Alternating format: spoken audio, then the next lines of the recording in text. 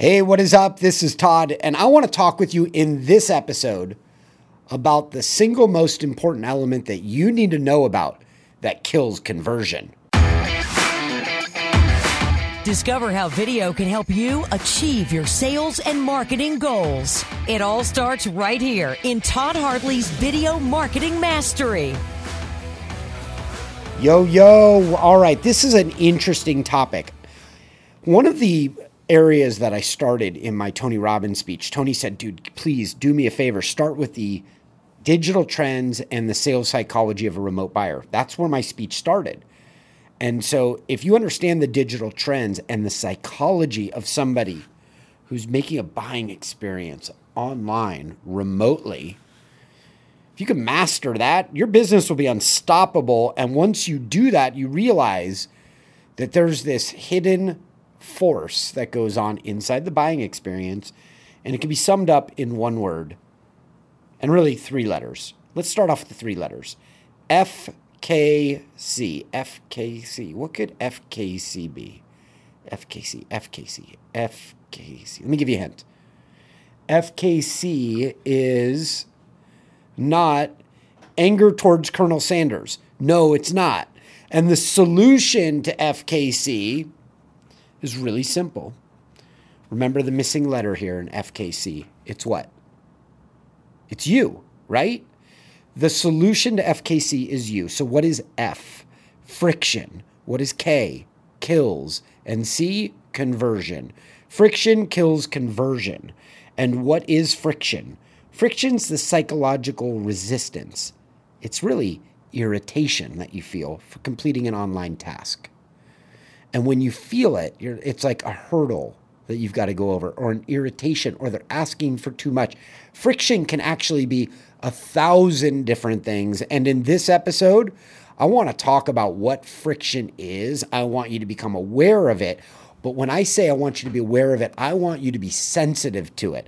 Not in a cultural term where people are sensitive and pissed off about damn right everything. I want you to be sensitive like you're aware of it so you can remove it. That's what you are. FKC, you are the solution to friction killing conversion. Because if you're aware of friction, when you feel the irritation, the psychological resistance, when you go online and you're asked to complete a task, if you're aware of it as a user, you can pick that up like a blueprint and then apply it down onto your site and go through your site with fresh eyes that have never been on your site before, which is like clearing the cache out of your brain's hard drive so you can go on to your website for the very first time and start to experience it as a newbie. And where you get irritated is what you remove. If you're asked to do something, if you're asking a customer to do something, you're going through that, and you start to feel the psychological resistance or the irritation for completing that task, then you will know. Joining me is WireBuzz's VP of Strategy. Whoa, just gave you a title increase. Hey, man. What is up? Jordan Harrell, WireBuzz Senior Strategist, is with me. Dude, what's up? Guess who's back again. I love that song, and I'm back with Todd in the booth. What's up, dude? Nice to have you here. Now, Jordan, I'm going to give a couple of real obvious examples of friction, and I know you're going to do it too. Hey, by the way, friction in a personal life is pushback. It's somebody that's playing games. It is somebody who isn't giving straight answers. You feel friction, right? We've all felt that. We get uncomfortable around certain people. And then there's other people that just kind of go with life's flow. On a website, you want to go with the flow. In fact, you want to make your audience, your visitor, go with your flow. But really what you really need to do, understand their expectations, map that out so your site goes with their flow. It's all about them, right? Like the website's not about you. It's about your customers, right? So let me give a couple examples. Oh, this is good. You ever go to a website and they just got a beautiful background video and it's on their homepage and it's auto playing? I don't mean one with audio, but I mean it's like a background video and there's some text over it, and every like 2 to 3 seconds that video changes to something else and you're watching it, and it's beautiful and you're like kind of seeing the scene that the company's playing out. But bam, if you like thought about it, you wouldn't know what really that company is, what they do, how they serve people. Why? Because the text is above the background video, and the background video is so damn captivating that it attention hacks you every 2 seconds when the video changes, because the human eye is drawn towards motion. Whenever that video moves, you watch the video. It's too captivating. And then what happens? You have no idea what that company does because your brain can't stop and focus on the words because the background video is so damn powerful. That's an example. Background videos, in most cases, I don't like. And in another case, how about when you have a slider or a carousel image on a homepage where they're showing you all the different departments, all the different services, and every 3 seconds, that image slides in again, disrupts your ability to read. Look, in most situations, image carousels, sliders, and video backgrounds do a disservice to the business. Why? Because they disrupt the decision-making process. And as a business owner, as a business leader, you need to be sensitive to the friction that you're creating in your audience, your visitor's mind, and you need to make your site easy for them to flow through it. If you want information on sliders or background images or video background images, wirebuzz.com/sliders is where we've already done our research, pulled together from the top conversion scientists in El Mundo, and you can go down that rabbit hole at wirebuzz.com/sliders. Now, let me give you another example. And Jordan, I know you like this example. I know this is one of those examples that in our strategy meeting, by the way, we're on the strategy team. So when we're out mapping client projects, often we will get to this spot right here. This spot is about, marketing automation software company named Marketo did an A/B test on the forms, the form fields on a website. Form field, to give you an example, is like the boxes where you fill out first name, and then the next one's like name, last name, and then after that is work email, and then after that's like work phone, and then company, and they're all red dotted. Mandatory, you got to fill it out. And then after company is job function, and there's a drop down for like 1,000 different types of jobs, and you're trying to find your weird title that you negotiated over 6 months with your boss, and it's not in there. And then after job function, there's number of employees, and it's like 1 to 11, 1 to 10, 11 to 50. And then, you're doing that. And then there's the CRM system on some companies or industry, and you're going through and you're like, we're a hybrid. We're not marketing. And that's like 9 fields. Marketo did a test, and in this A/B test, they discovered that with the 9 fields, the cost per somebody to fill out, like if you paid for ads and you dropped them here on this landing page and you needed to fill out that form, that it would cost almost $42 per acquisition of data, okay, per conversion. But what if you removed that? What if you did 7 fields instead of 9? Well, I don't know. I mean, we need this information. All this information is important to us. What are we going to get rid of? Let's get rid of the least important ones. And so a company debates it out. 5 people are in a room debating out why we need 7 fields, not 9.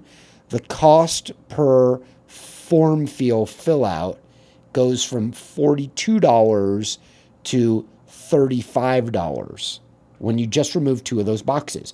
Well, what are those boxes? That's friction. That's irritation. That is the psychological irritation or resistance to completing an online action. But wait, what happens if you go from 9 fields to 5 fields? What is the cost per acquisition? 9 fields, remember, is $42. If you go down to 5 fields, the cost per acquisition decreases almost $10 per lead, down to $31. Okay? So what are the 5 fields? This one's like first name, last name, work email, company, and job function. And then inside the Wirebuzz strategy team, we already know this. We're like, we're like detectives for friction, right? So to us, we think 5 fields. Wow, 5 fields brings it down. What are the 2 most important fields we need? And then we start to really beat up on each other and debate it out. Jordan's laughing because he knows. Because I'm probably I'm the biggest jerk on this topic, right? Yeah. I'm a big jerk on this. I'm like, on my site, you guys, I don't need 5 fields. I need higher conversion. In fact, all I really need is like first name and work email address. If I get first name and work email address, I can reverse engineer it. I can go to LinkedIn and find out who they are, and we could decrease our cost per acquisition. But on top of that, we can ask for that additional information later on. So we're always having this conversation. And that is a really important way for you to be thinking about friction. The shortest form performs significantly better than the long form. I mean, it makes sense. So why are people using long forms?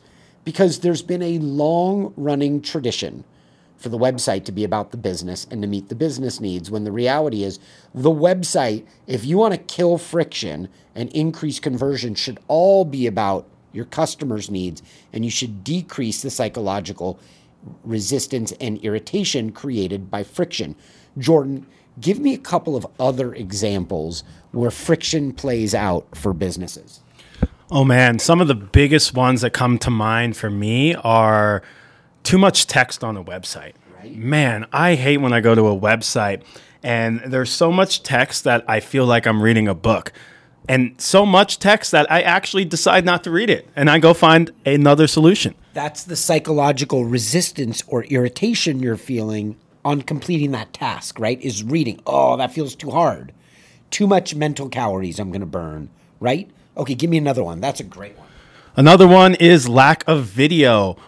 You can keep people's attention. You can keep them on your website by having a video as the first thing that pops up on your website. And that's because people don't want to read. Like I just said, I would bounce from a website if it was filled with text. If there's a beautiful video that's going to walk me through your solution, I'm going to stay, I'm going to kick it, lean back in my chair and watch that video. And next thing you know, I'm digesting all of your content. Sometimes I'm like, I come onto a website. I'm the same thing. We're both highly educated people. We come from smart families. It's not like, we do very technical things throughout our day. It's not like we have a resistance to learning, but if given the option to make learning easier, we'll always take the easy button, click the easy button. I come up on a website and I see that button and I like push it and I'm like, entertain me, monkey, just transfer the knowledge. And I'm going to sit here and show and tell me, and I'll get it all in my head, and it'll happen so much faster than you forcing me to read through the website and try to figure it out. And when people read, they don't really read. In fact, if you study their eyeballs, which I do because I'm a nerd and I've gone through the studies where you take glasses and they put them on to people and they study where their eyes are going and match it up to the screen, what their eyes are really doing is not reading. They're doing something that I call skim, skip, bounce. They skim a couple words. They don't even complete a full sentence. They skim like 5 words. Then they skip down the page. They skim another 4, 5, 6 words.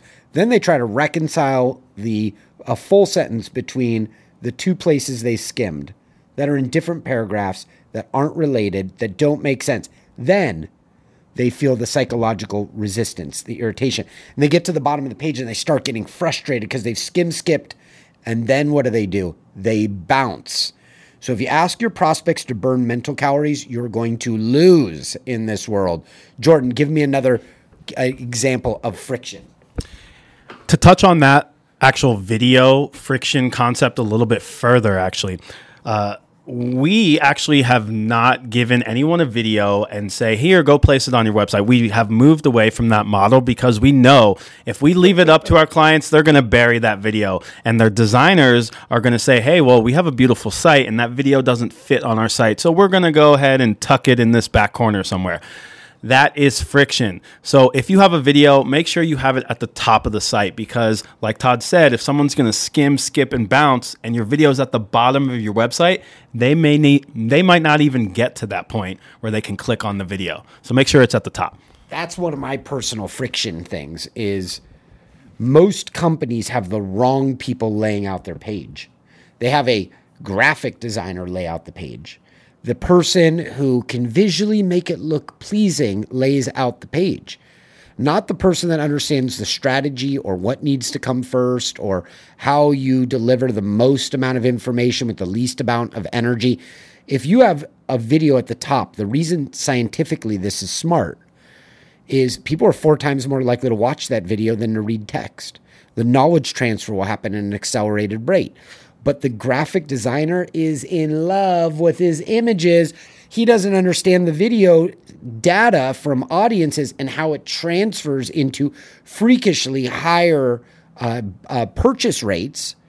So they bury it. And not only do they bury it, but they don't put a big play button in a loud color that says, click on me, let me entertain you. Instead, they blend the play button in with the rest of it so it doesn't scream out because they are, you quote me on this, friggin' idiots, okay? Because it's all about your customers' needs. Instead, most businesses make it all about the design desires of the graphic designer, and that's how you create friction, not just from your customers, but also from your sales team because they're not able to sell. Give me another example of friction. Another example is not addressing competitors' solutions. This is a friction point because if everyone is going online to research a solution and you're not talking about your competitors, they're going to get through your solution and say, well, this is good, but what else is out there? And they're going to bounce from your site and start researching competitors. And now, if your competitor has a really good site that does the same thing, has video content to educate them fast on their solution, now, it's a 50-50 shot, and you're leaving that up to chance because you didn't talk about their limiting factors or beliefs that your competitors have that makes their product inferior. Yep. Oh, I love that one. That one's like all damn day long. I see that one. What about having a website that's not mobilely friendly in a world where 60% or more in almost every industry are on mobile devices first?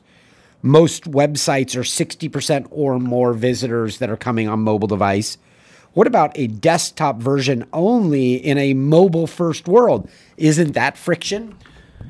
That's a lot of friction. And I actually have not too much to say on that. If you aren't optimizing your site to be mobile friendly, come on, guys, it's 2021. Let's get there. Right. People are on their phones. 5G is out there.